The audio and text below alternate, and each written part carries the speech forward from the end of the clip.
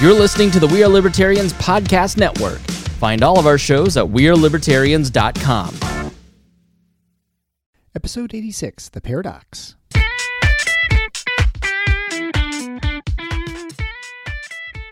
Welcome to The Paradox with your attending, Dr. Eric Larson. He is a practicing anesthesiologist and clinical assistant professor at Michigan State University College of Human Medicine. Listen in as he takes you behind the scenes of what practicing medicine in today's ever-changing world is like with another doctor. The Paradox is a fun and accidentally informative show for physicians, patients, or anyone who has ever found themselves in a waiting room.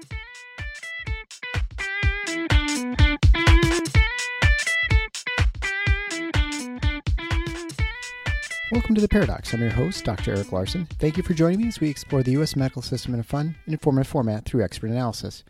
Today's expert is Dr. David Graham, an infectious disease physician located in Billings, Montana.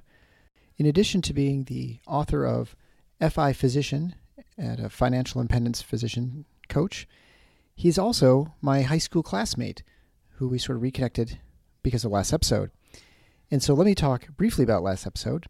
For those of you who listened to episode 85, where I went into at least a mini rant at the beginning of the show about the 6-foot rule. Dr. Graham very kindly and gently sent me an article saying that pretty much I'll accept 95% being wrong, maybe even more, 97, when I said that it's actually related to D squared. So basically it was a contention that the reason it's a 6-foot rule is not because of any sort of physical properties of the sneeze, as much as it was the fact that the likelihood of being infected is more a reflection of your distance from the person, and that the viruses disperses similar to radiation. This is, like I said, pretty much totally wrong. And so make up on me. If you've been telling people this, I apologize. And so I was totally wrong. There's actually an MIT paper where they went to the physics of the sneeze. And that is because, although without a doubt, that is how radiation exposure and attenuation occurs. Of course, viruses, water droplets are entirely dependent on physical world, which includes evaporative loss, airflow, the size of particles, the force with which one sneezes or coughs. And this basically puts it so that within 5 feet, and you could even say 6 feet, that your likelihood of getting any sort of significant viral exposure drops down. Now, this, of course, depends on the viral load someone has, and so that was not something that was really in the paper, but again, the paper's there. So the 6-foot rule is more reflection of how far someone can toss a virus onto you from across the room. I'd like to special shout out to my 2 new patrons at patreon.com/theparadox. If you want to become a financial supporter of the show, be greatly appreciated in these times, obviously. It helps encourage me. It provides the resource I need to pay for the website and the storage, and et cetera, et cetera. It also keeps my wife off my back for doing a venture which doesn't pay great, right? So, but it certainly gives me encouragement, and that's why I keep doing the show, aside from the fact that I really enjoy learning all these new things from really intelligent, interesting people. The 2 new patrons are Dr. Anthony Perry, who's a retired physician from Florida, and Mr. Tom McMillan, who's on the Michigan State Board of Education. So shout out to you guys. Thank you so much.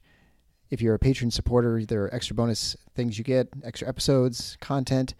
If you're in the $8 or more a month category, you will get a special, really cool sticker that I have for the Paradox, which you can toss in your computer bag, wherever you want.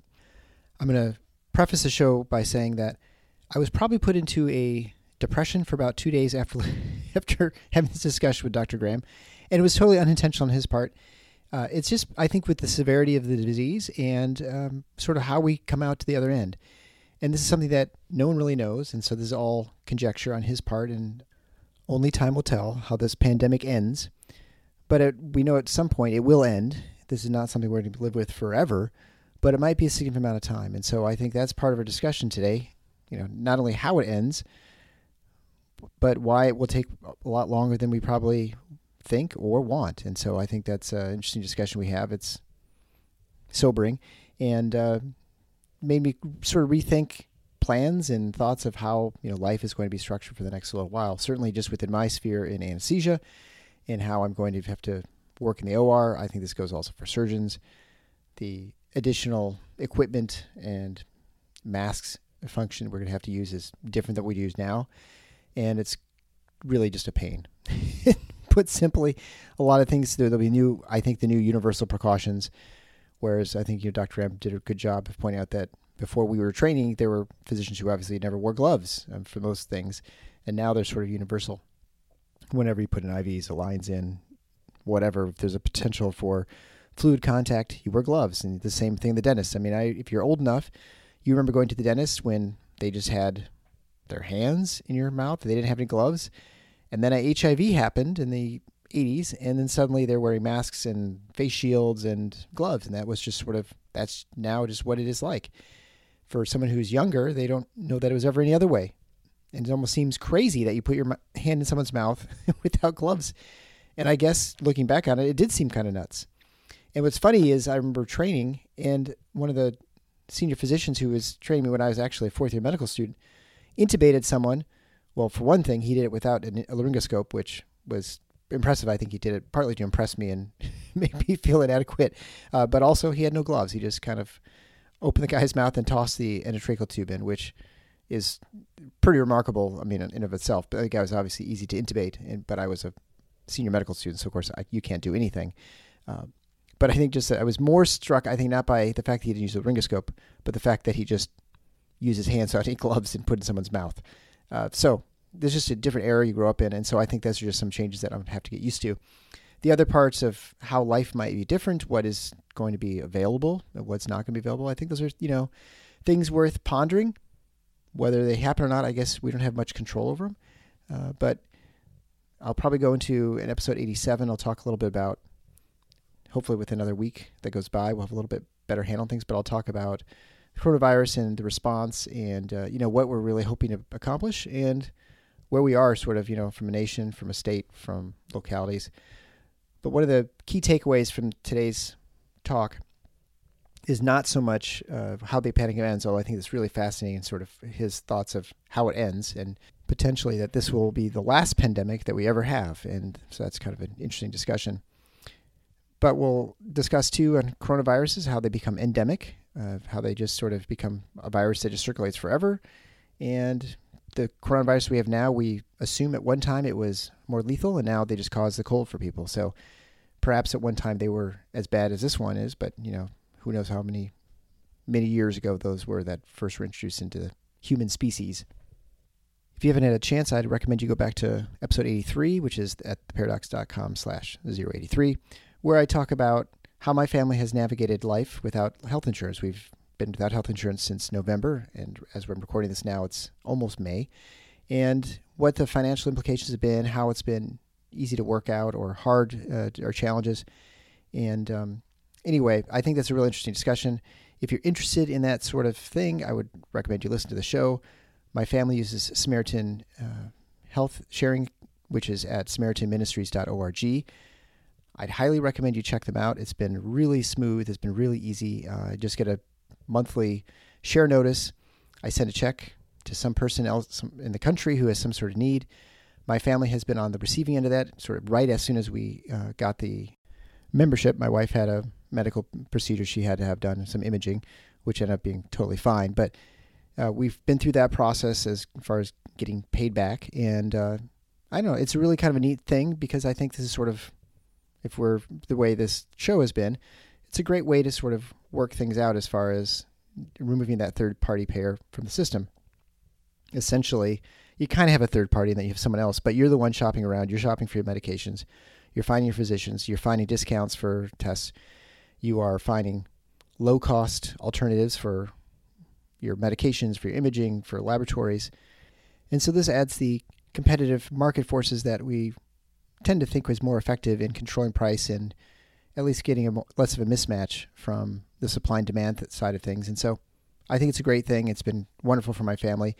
The Samaritan Ministries is obviously a Christian-based organization, so if you're not Christian, you have to use a different service. Most of the ministries are Christian. There's one that's Jewish, I believe. I'm not aware of the name of that.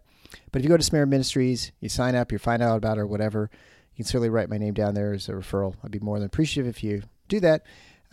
but I think it'd be a great thing to do. Whatever shared ministry you can find that fits well with you and you feel comfortable with, I think it's a great alternative to having health insurance. But that being said, I'll go ahead and introduce my former classmate, class of 92 in Okemos High School. Go Chiefs. Dr. David Graham, infectious disease physician in Billings, Montana, on coronavirus, how the pandemic ends. Enjoy. Welcome. I'm here with my old friend and actually high school classmate, Dr. David Graham. He's an infectious disease physician out in Billings, Montana. Dave, thanks so much for joining me on The Paradox. Hey, thanks, Eric. I love your podcast. You do a great alternative podcast. You like mixing things up, don't you?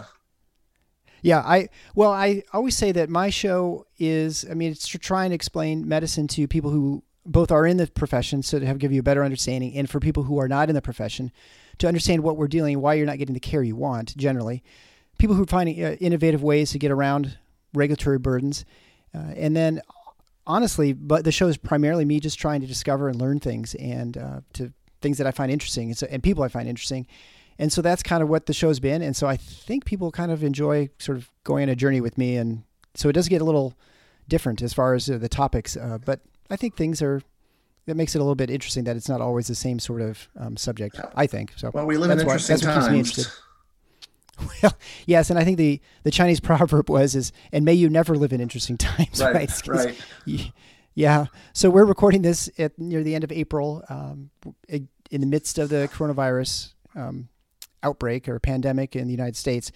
But let's talk briefly before we start into that discussion. Just briefly describe who you are as far as what your training is and specialty and I guess your practice. Sure. Well, let's go ahead and date ourselves. We graduated in 1992, right? Go Chiefs. And I was in right. Ann Arbor for 7 years and then went to Los Angeles for med-peds and stayed there for infectious disease. And then wasn't really a fan of the big city. So I decided to go to the metropolis of Billings, Montana. 100,000 people here. And it's been 16 years. It's 2 small community hospitals. It's flyover country is what it is. And, it's been an interesting place to have a family. And I've got cows and horses and some land. And it's certainly not what I saw when I was growing up. But I think a lot of us are probably in different places than we thought we would be. No question. I think if there's one interesting thing about life is that there are twists and turns that you cannot anticipate. Whether it's meeting a spouse and moving someplace different or in a career. For the most part, no one grows up thinking I'm going to be an infectious disease physician, right? Or an anesthesiologist. So those are things that just kind of happen in some ways, and some fork in the road that it sparks an interest when you're in your career. You're in Billings, which is obviously a very small town. We'll talk about coronavirus because you wrote a real interesting piece, which will be linked on the show notes at theparadox.com. And it's about reopening of Montana. Right now in the news, of course, is that we have the pandemic. States have variably locked down their states, stay-at-home orders, limiting large gatherings and those sorts of things. We have very onerous restrictions in the state of Michigan. Other states are more liberal as far as, more open. What has gone on in Montana? Because, of course, nothing like New York City, and that's usually what we hear on the news. So what's gone on in Montana, and then what are your problems with the plan to reverse the things that have been going on in Montana? Yeah. Well, taking a step back, the thing that we're not getting out of this pandemic is our news media is so New York centric that everyone thinks that, people are dying left and right. And in my city of 100,000, we've had 77 cases in total. And we have large areas of our state. We have areas of our state bigger than the Northeast of the United States that have had no cases at all. So that we would view this as a homogeneous process. It's not. The pandemic affects all of us differently. And then, so the next thing is that the federal guidelines came out. What are they called? The Open America Up Again guidelines. Right. And frankly, they're a disaster. They really lack vision, and the complexity level is wrong. It exacerbates the problem that we've been hearing out of the White House task force, which is they're not telling us the truth. They're lying to us. They're saying things like, we're going to contain this. We're going to be back in stadiums again. And that Fauci and the doctor that wears the scarves, her name's That Burks? Yes. Yeah, that they would be complicit with this story is just beyond me. So we have these guidelines, out of the federal task force, and the CDC's been no help in this whole process. Where has the CDC been? And they're preventing things from happening. Yeah, don't get me started on that. But the point is that some of us are ready to open. We have met the gating criteria. Our cases are down. We have, minimal reserves, but we've got reserves of PPE. We're testing. So we're ready to start. We're ready to get out of the gate and open up again, but we really have, kind of poor guidance. And that's not true across the country. Like, for instance, California, their governor, it's just a preliminary plan, but his speech was awesome. Like what California is looking to do to reopen California. And it's the whole West Coast, right? It's California, Oregon, and Washington. Like the vision there was truly inspirational, but fundamentally, Eric, it started with the truth. He said, we're going to have cases, we're going to have deaths. This is going to be a process, and then it goes on to protecting the vulnerable people. Since we're going to have cases, we have to worry about the vulnerable people where that's going to affect surge capacity in the hospitals, right? So not only is that the right thing to do, it's actually, good for the whole region if you focus on the folks that are going to have the hardest time with this. So, and then next it goes on to the actual steps you can take, which don't involve these big blocky changes and then just, diving off the cliff. You make a change and you see what happens, right? If you change anything, it's going to take 2 weeks, 3 weeks before your numbers change. So the problem I have with the Montana plan is that it treats the state as a whole state. It doesn't explicitly say, well, you're going to have different problems in rural communities than you have in moderate-sized cities as you have in big cities. And it doesn't allow us to change our mitigation efforts depending on where we live. And then it just dumps all these changes all at once. So, this is the problem with the federal guidelines is there's 3 stages. Well, there's actually 4 because we're in stage 0 right now. And then we go to stage 1 where a lot of stuff opens up. Well, what happens if things go wrong? We're back to shelter in place. So it starts there and it gets worse, but. Yeah. I mean, I feel like that the problem is fundamentally is that people don't understand what our overall goals are for this, this fighting this pandemic, right? I mean, it initially was flatten the curve, which essentially is saying that we're going to accept the fact that people are going to get sick. How sick they get, how many fatalities there are, we don't know. All we know is that people are going to get sick. And all we can do really as a society, a country, state, whatever, community, is to treat those who are sick.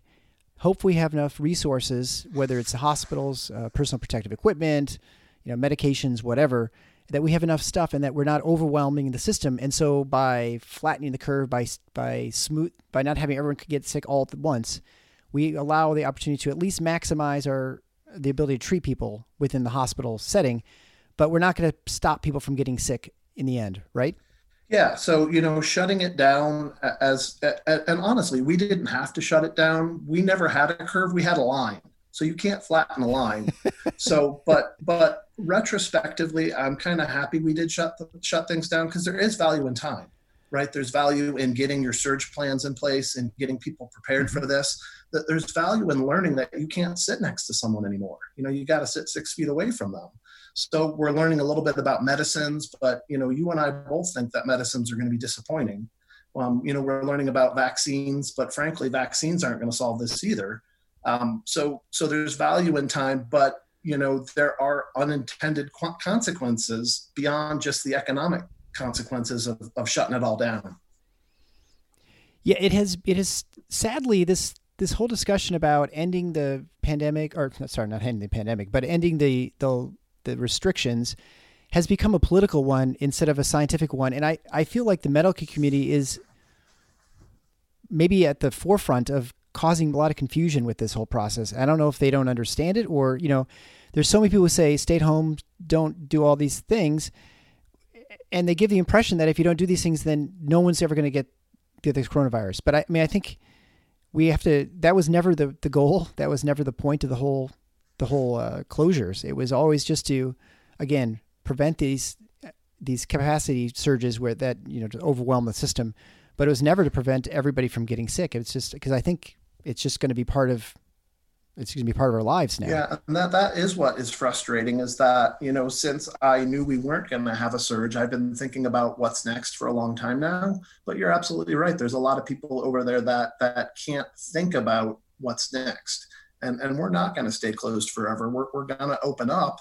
And how can we do that in a responsible way that makes progress? So your initial assessment with Montana was there really wasn't, because Montana's not a large metropolitan city like New York. We're a rounding 8 million error, people. is what we are. Right. I mean, New York's got like 8 million people in a teeny tiny little area, and you've got, I don't know, are there a million people? Yeah, we got a Montana? million people. So they probably have more people, on the 20th floor and above in Manhattan than we have in the whole state.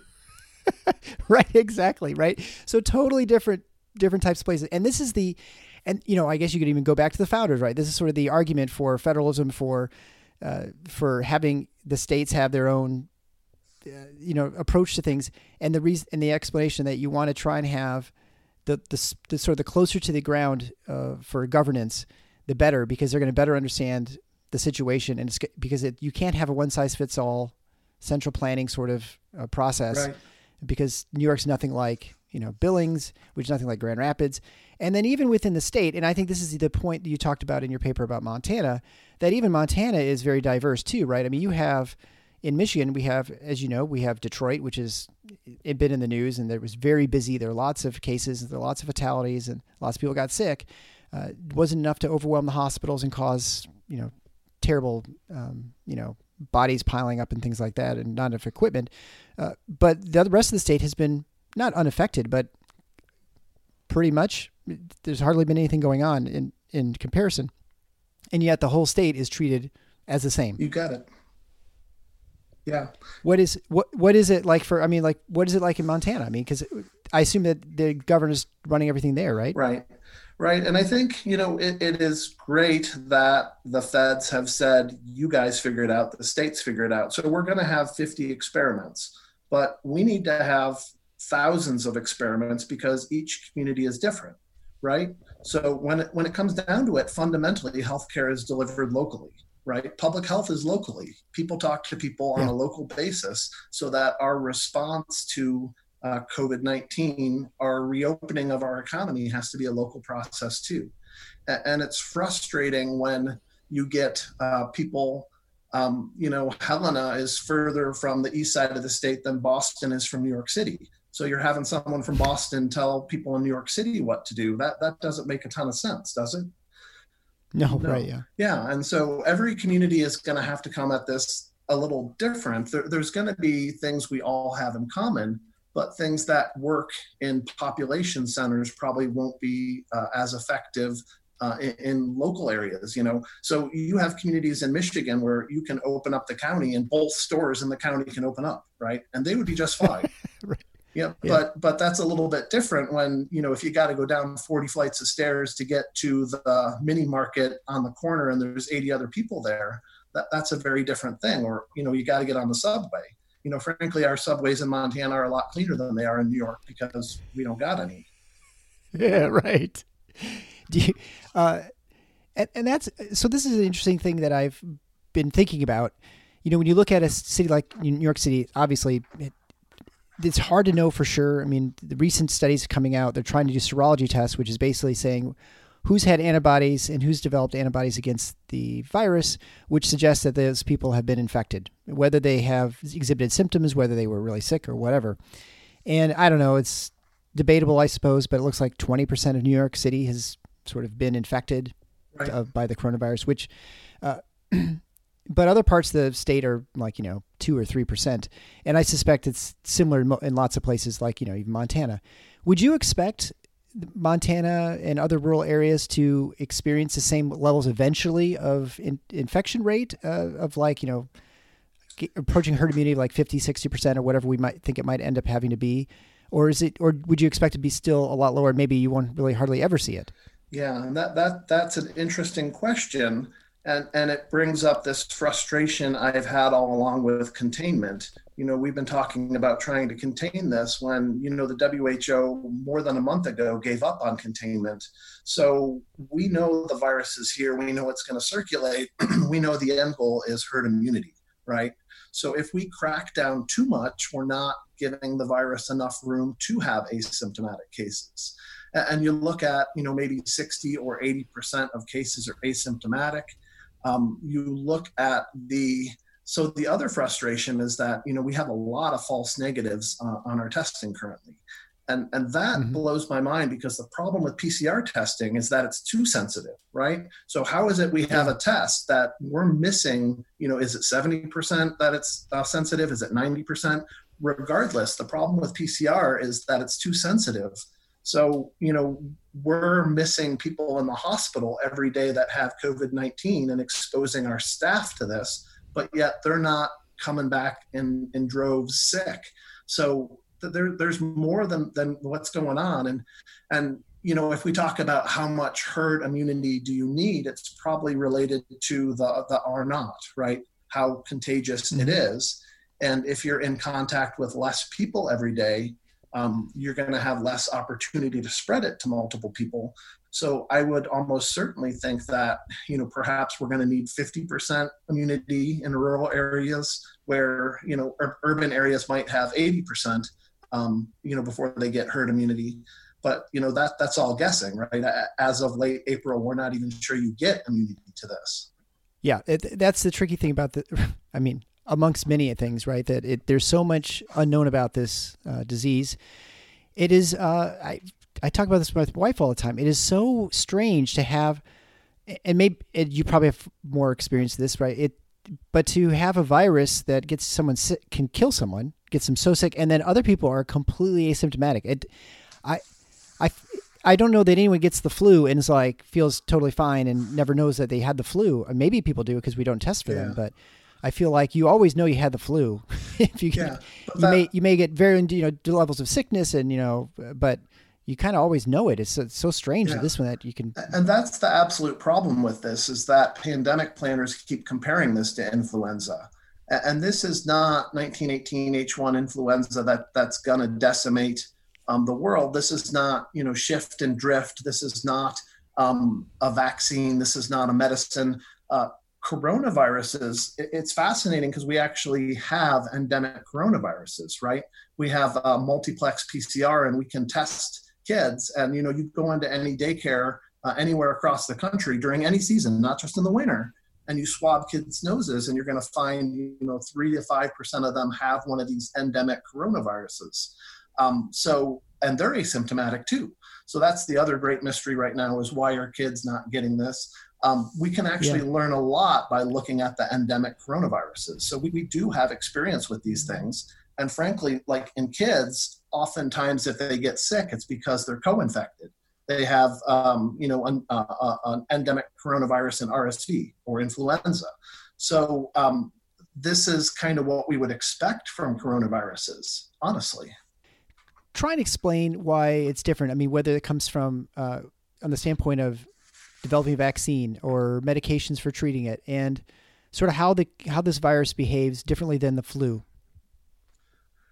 So we could nerd out quite a bit on this. So influenza is the GOAT, right? It is the greatest of all time. That it can mix with a pig and a bird, and out pops this novel strain that yet is still very infectious, but humans have no immunity to it. That it can have these shifts, and then yet every year change just a little bit, these drifts to fool our immune system, really makes it on a league of its own. So if we look at other respiratory viruses, nothing is like influenza. So, but then, we've had SARS, we've had MERS, right? Those are both coronaviruses. But what happened with those is they actually had a very high mortality rate, but they weren't well adapted to humans. They didn't transmit from human to human very well. So what do we have with SARS-CoV-2?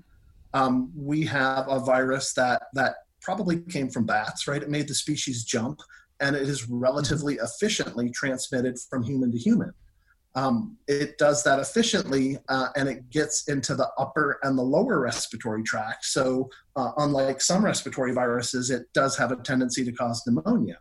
And then it does cause death in some people, through ARDS, right? And ARDS is kind of an end stage process of lung disease. And really, Eric, what I worry about is what effect have we had on ARDS mortality in the last 20 years of medical science? Not much. Not much, right? We have not improved mortality from ARDS. And then how many medicines have we had to treat the common cold in the last 100 years? Not many, right? Yeah. So there's actually things like plecanaril. So we do have medicines that work, but there's a lot of side effects. So if you're treating the common cold, you're not going to tolerate a lot of side effects, right? So if someone's dying in the ICU, sure, we'll take some toxicity if we can get them better. But again, by the time they're in the ICU, it's the ARDS picture. So, and then, if we're talking about vaccines with coronavirus, there's actually the worry that it can make the disease worse. That's the experience we've had with a couple vaccines. But fundamentally, here's the problem with vaccination. Here's why vaccination's not going to work, is who dies from coronavirus? Who dies from COVID-19? The people who don't respond to vaccines, the old. You got it. It's the elderly, the people that don't form an immune response to vaccination. So the best we can hope for is some disease modification. Okay, so to back up a little bit, for those who are listening who aren't familiar with the terms we use there, so ARDS is acute respiratory distress syndrome. That's basically where you have essentially lung failure that often is associated with sepsis, and people get really sick and need the ventilator support, which is which you're seeing lots of times in this coronavirus. I feel like the problem with the vaccine, people are waiting for this vaccine to come. There's been no guarantee that a vaccine will work, like you said. And people can get even more sick getting the vaccines. And, if you look at the flu vaccine, we have the elderly, we push the elderly to get it, but it doesn't help them a whole lot. But we hope that the young people who will basically create that herd immunity, right? I mean, that's sort of the thought with the vaccinations for influenza. Right. And so how do you see this thing playing out? I mean, it's hard to imagine that we're just going to accept the fact that we'll never be able to gather in large crowds ever again in the history of mankind, right? I mean, that doesn't seem like a viable option for living. So I can actually tell you exactly how this ends, Eric. Well, that's great because I've been waiting for someone to tell me. Will you give me two choices? My guess is we'll forget about this by the time it all plays out in a couple of years. So go for it. Good. No, I mean, I've had a lot of fun making predictions about this because there are things we can know about it because it is a coronavirus. It's not an influenza virus. So there are things we can predict.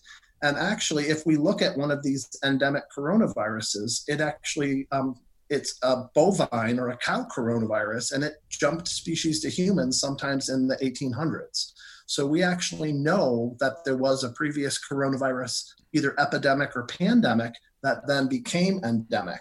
So this is going to end one of two ways. Either enough of us will get herd immunity that this will start to circulate as an endemic coronavirus. So we're going to have the fifth endemic coronavirus, and it's like the coronaviruses that circulate now. You get them every 3 to 5 years. You get them and you get a runny nose. So perhaps the second or third time you get SARS-CoV-2, you get COVID-19, it won't be as bad. So it's either going to become endemic or, so think about World War II for a second. The last time the United States mobilized all of our resources was World War II, right? And we started out with underproduction. We started out unprepared, but we moved heaven and earth. We outproduced everyone, but the outproduction, the PPE, the medicines, the vaccines, that's not what won the war. What won the war was the nuclear bomb, right? So what I think is going to happen is something out of left field, something we don't even know yet is going to break through. It's going to have a breakthrough in virology, a breakthrough in immunology, a breakthrough in vaccines, something that we don't even know is out there yet will come and change the history of pandemics forever, because we're not going to tolerate this happening again in this world, are we? I wouldn't think so. I mean, I think the economic, it's calamitous in what it's going to do. And I don't think we really felt the effects of it. And And you hate, people get always so upset when you start talking about money and finances and things like, and the economy when it comes to, because people's lives are at stake. But you have to recognize that the reason we're so healthy and we have all these resources is because we have this vibrant economy. And the reason we can, mount responses and actually take a couple weeks off of, is because we have all this tremendous wealth in this country. I mean, other places in the world, they don't have this luxury. And certainly 150 years ago, there was no luxury to take any, a day off, right? You had to work all the time. You basically were always living in poverty. So I think people just kind of discount that and they think, oh, well, we'll just, we'll be okay. But there's a lot at stake by just giving up everything when it comes to this virus. And it's sad. It is sad. It is tragic that people are dying. But this is an inevitable consequence of the world not planning for a pandemic for over 100 years. What did we think would happen? This, with SARS and MERS, and there's been emerging diseases, there's been lots of warning signs that this was going to happen. And the funny thing is, you asked me in February, who would have thought we'd be where we are now just 2 months ago? Oh, I know. Yeah, it's remarkable how many things change and actually how quickly people adapt to the changes as well. So you mentioned one interesting thing too back there, where you're talking about that if this becomes endemic, which means just always sort of everywhere, how does something that kills people suddenly become something that just gives you a runny nose? So it could be that once you've been exposed to it before, you do have a little bit of partial immunity to it. So that's the other unique thing about a lot of respiratory viruses. The immunity is not long-lived. So people think that with influenza, immunity is not long-lived, and that's not true. It's that the virus changes. And for instance, if you look at, you remember the 2009 swine flu epidemic, well, the folks the folks that did well for that were actually the elderly because they had been exposed to the 1918 H1 virus, and their immune system remembered it. So immunity to influenza can be relatively long-lasting. But the virus changes. That's why we need the shots. So what if we do have some sort of immune response to this or a vaccine that then gives us a partial immunity to it, that the second time we get it, the third time we get it, it's not as bad. The other option, people like talking about mutations. There could clearly be evolution towards benignity. And maybe I made up that term, but the concept is, Eric, there are strains out there that are killing people, and there are probably strains out there not killing people, right? So if I have someone who's asymptomatic and passes this on to someone else who's asymptomatic, the last thing I want to do is interrupt that chain, right? I don't want to search and destroy asymptomatic spread of this virus. Unless that person happens to be asymptomatic because, they're young and healthy. And if they pass it on to an elderly person and that person has, bad consequences, well, that's not good. But clearly there are going to be strains that are more lethal than others. If we can hunt down and kill those strains that are more lethal and leave the ones that are less lethal alone, that can actually help nature. It can be a selective pressure to make this virus more benign over time. You mentioned about pandemics and how we've had 100 years to plan for a pandemic and we haven't. What do you really do to plan for this? I mean, how would it let's say we could have had unlimited resources, which no one ever does. What would you have done differently aside from being well stocked in stuff like personal protective equipment? What would you have done differently about this whole pandemic? Yeah, and that's hard because once the fire is out, the firemen go away, don't they? So, we were worried about SARS, we were worried about MERS, and then as it turns out, they weren't very contagious. So that said, our initial candidate vaccines were all because we were worried about SARS, right? That's the first vaccine we ran. Those are the first antibody tests we used were because of SARS. So that we've had 2 coronaviruses cause pseudo-pandemics, pseudo-epidemics. You would think that it would give the world a little bit of warning about it. And again, it's so easy to Monday morning quarterback this right now, right? But look at influenza. every 50 to 100 years, there's a epidemic, there's a pandemic that kills, millions of people. So could we work on basic research? Could we work on diagnostics? Could we work on vaccines, on medicines?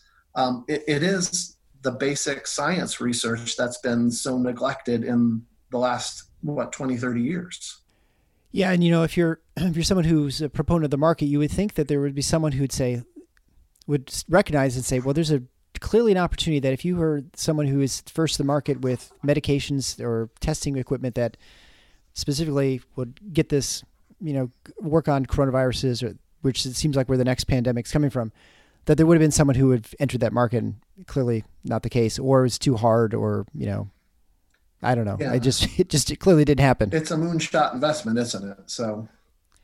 Yeah. I mean, there are lots of venture capitalists with it that is like that, but, again, in today's economy, same day ordering, and there's not a lot of inventory you keep up to try and stay lean. And so maybe you just don't, no one sees the utility in having this until it sort of has happened. And so maybe that's just the short-sightedness of just humanity in general. Well, and honestly, that brings up a good point, is we are discovering all sorts of things that maybe we knew were a problem, but didn't know how bad of a problem they were. So supply chain, and then also think about the changes that are going to come about with medicine, with telemedicine, with our jail systems, with our criminal defense systems. So there are going to be a lot of things that shake out of this, and in the end, this is going to be a time that, not that we celebrate, but good things will come out of this. It's a reorganization of how you live, I suppose, and hope it's not too disruptive and it doesn't take away too much of what it means to be a free people, right? Yeah. Montana, to get back to Montana, because Montana, I think, is a good example of the reversal of the orders for the coronavirus and the stay-at-home orders. What is a sensible way of doing things? I mean, how long do you have to take to go from, where we are today, whatever state you're in, to we're basically not even thinking about it anymore? So we can look at the California plans for some inspiration. But Idaho put out a plan recently that I just loved. I dug the Idaho plan. And really, it starts off, the second page of the Idaho plan is, here's the issue, here's how we're going to measure it, and here's, what our metric is to measure that. So they actually say on page 2 of their plan what they're going to follow and how they're going to follow it. And they're going to publish it. It's going to be there on their website for everyone to see. And then instead of these 3 stupid stages, they actually have multiple different things they're going to do. So, instead of it being phase 1, you do X, Y, and Z, they're going to take a stepwise approach where you make one change and then you wait 2 weeks, right?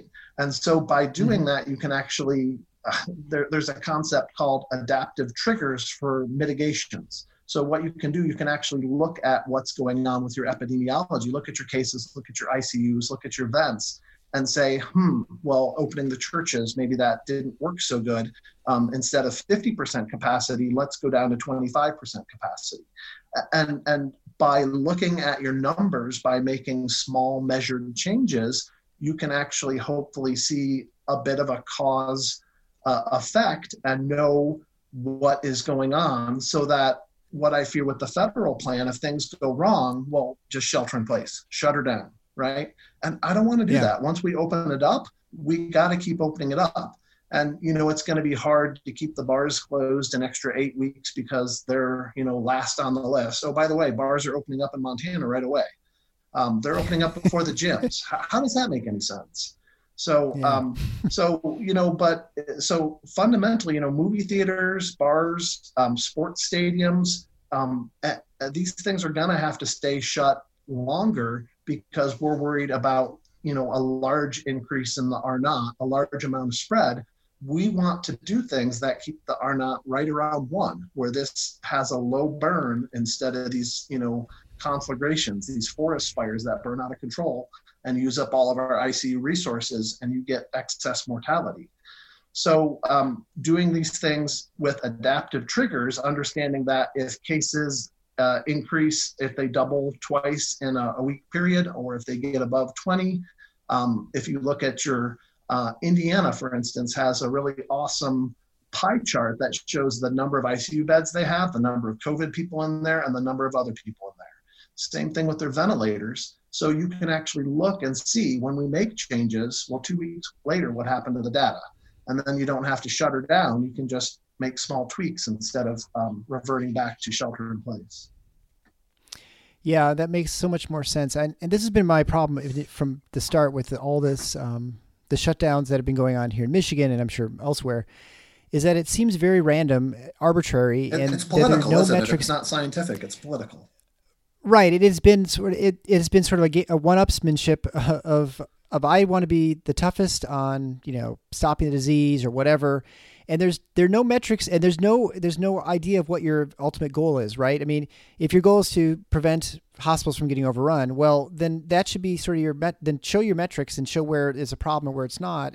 But then you can know if you've got room to go one way or the other. But it's sort of like just people just going by their gut instinct, which is, from the State House, which is crazy. Yeah. And there was, for a week or two there was the Democratic governors trying to be more aggressive than the other person. Oh, I was more aggressive than they were. Like, aggression is a badge of honor. Well, it's like, I take a gram of Tylenol for my headache. Well, I'm going to take 2 grams of Tylenol. That's going to work better, right? So, Yeah. And it's legislating to the lowest common denominator.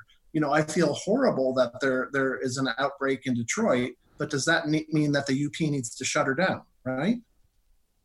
Yeah, right. No, I mean that's absolutely the case, that you have people who are, trying to, and you see this on social media. They are trying to out-virtue signal other people that they care more about lives, or they care more about the health of people than someone else, because they're more willing to go out of their way.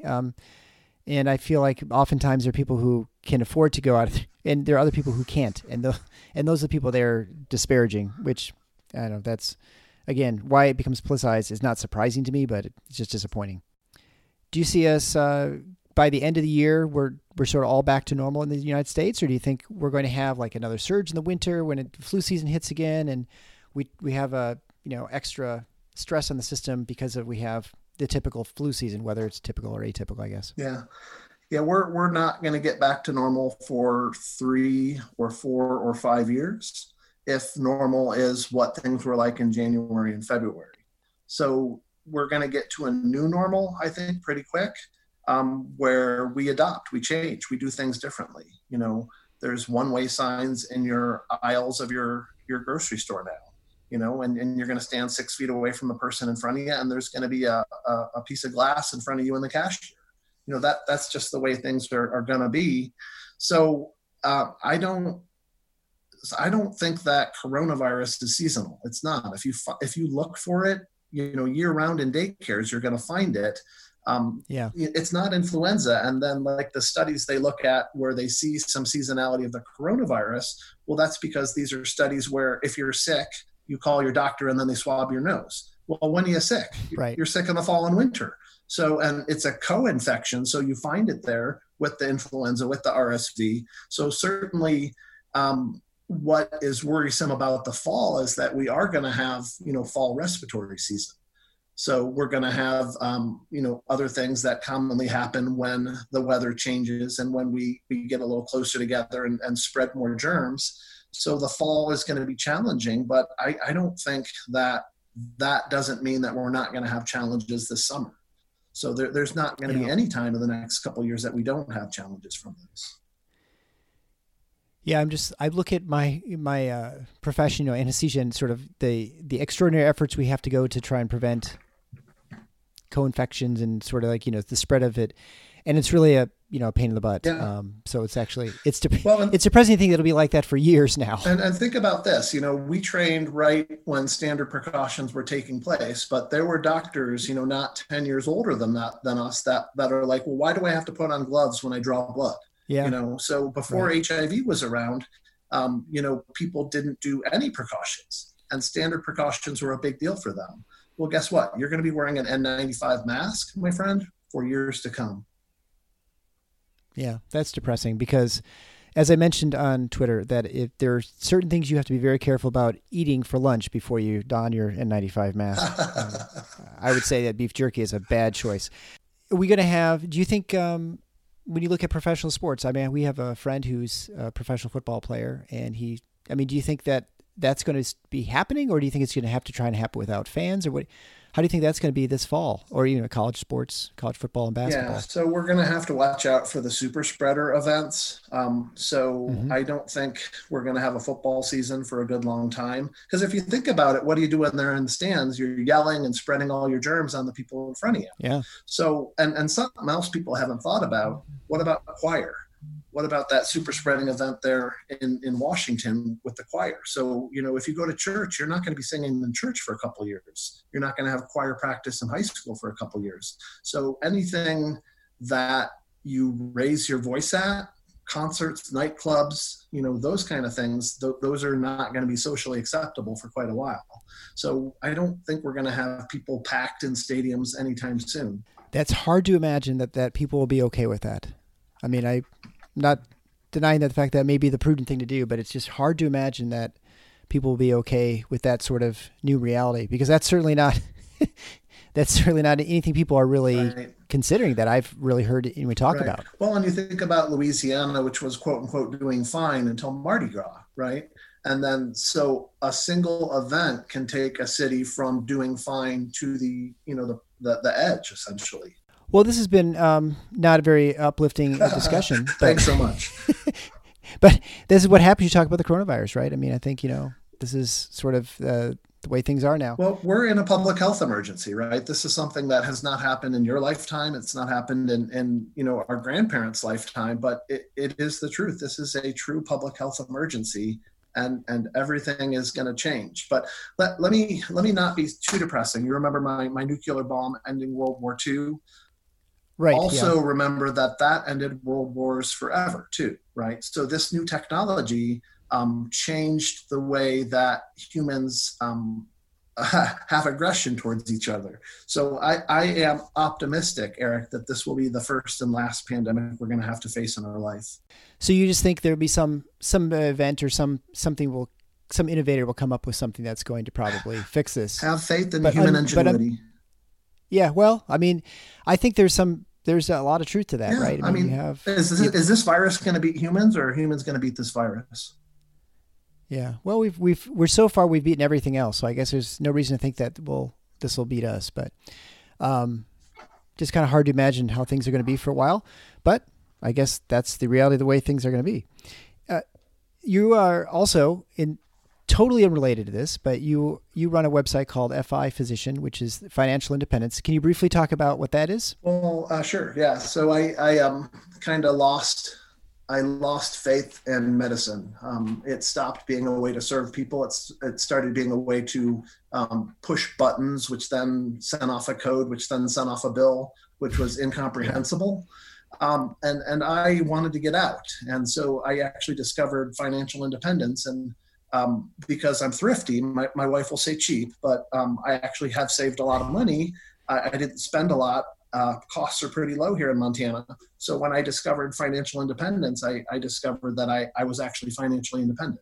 So I don't have to work for money anymore. And that discovery really changed my life. That imagine going to work on Monday, not because you had to, because you wanted to. So that made medicine fun for me again. But that said, I'm looking for an encore career. So I took my CFP exam. I started a website. I started blogging, and I wound up being a retirement income planner for DIY physicians. So looking at the complexity of retirement is actually very similar to infectious diseases in the scope and the problems and the interactivity of the whole, and yet this new phenomenon going on. So it's been a fun process. And of course that business dried up when the pandemic hit, but luckily my interest in public health and epidemiology and infectious disease and frankly the history of pandemics has made my writing more interesting in the last couple of weeks. Yeah. Well, thanks for your contributions. Again, this will be all on the paradox.com website. David Graham, thank you so much. It's been nice catching up with you after all these years back in Okemos High School. My pleasure. Let's do it again.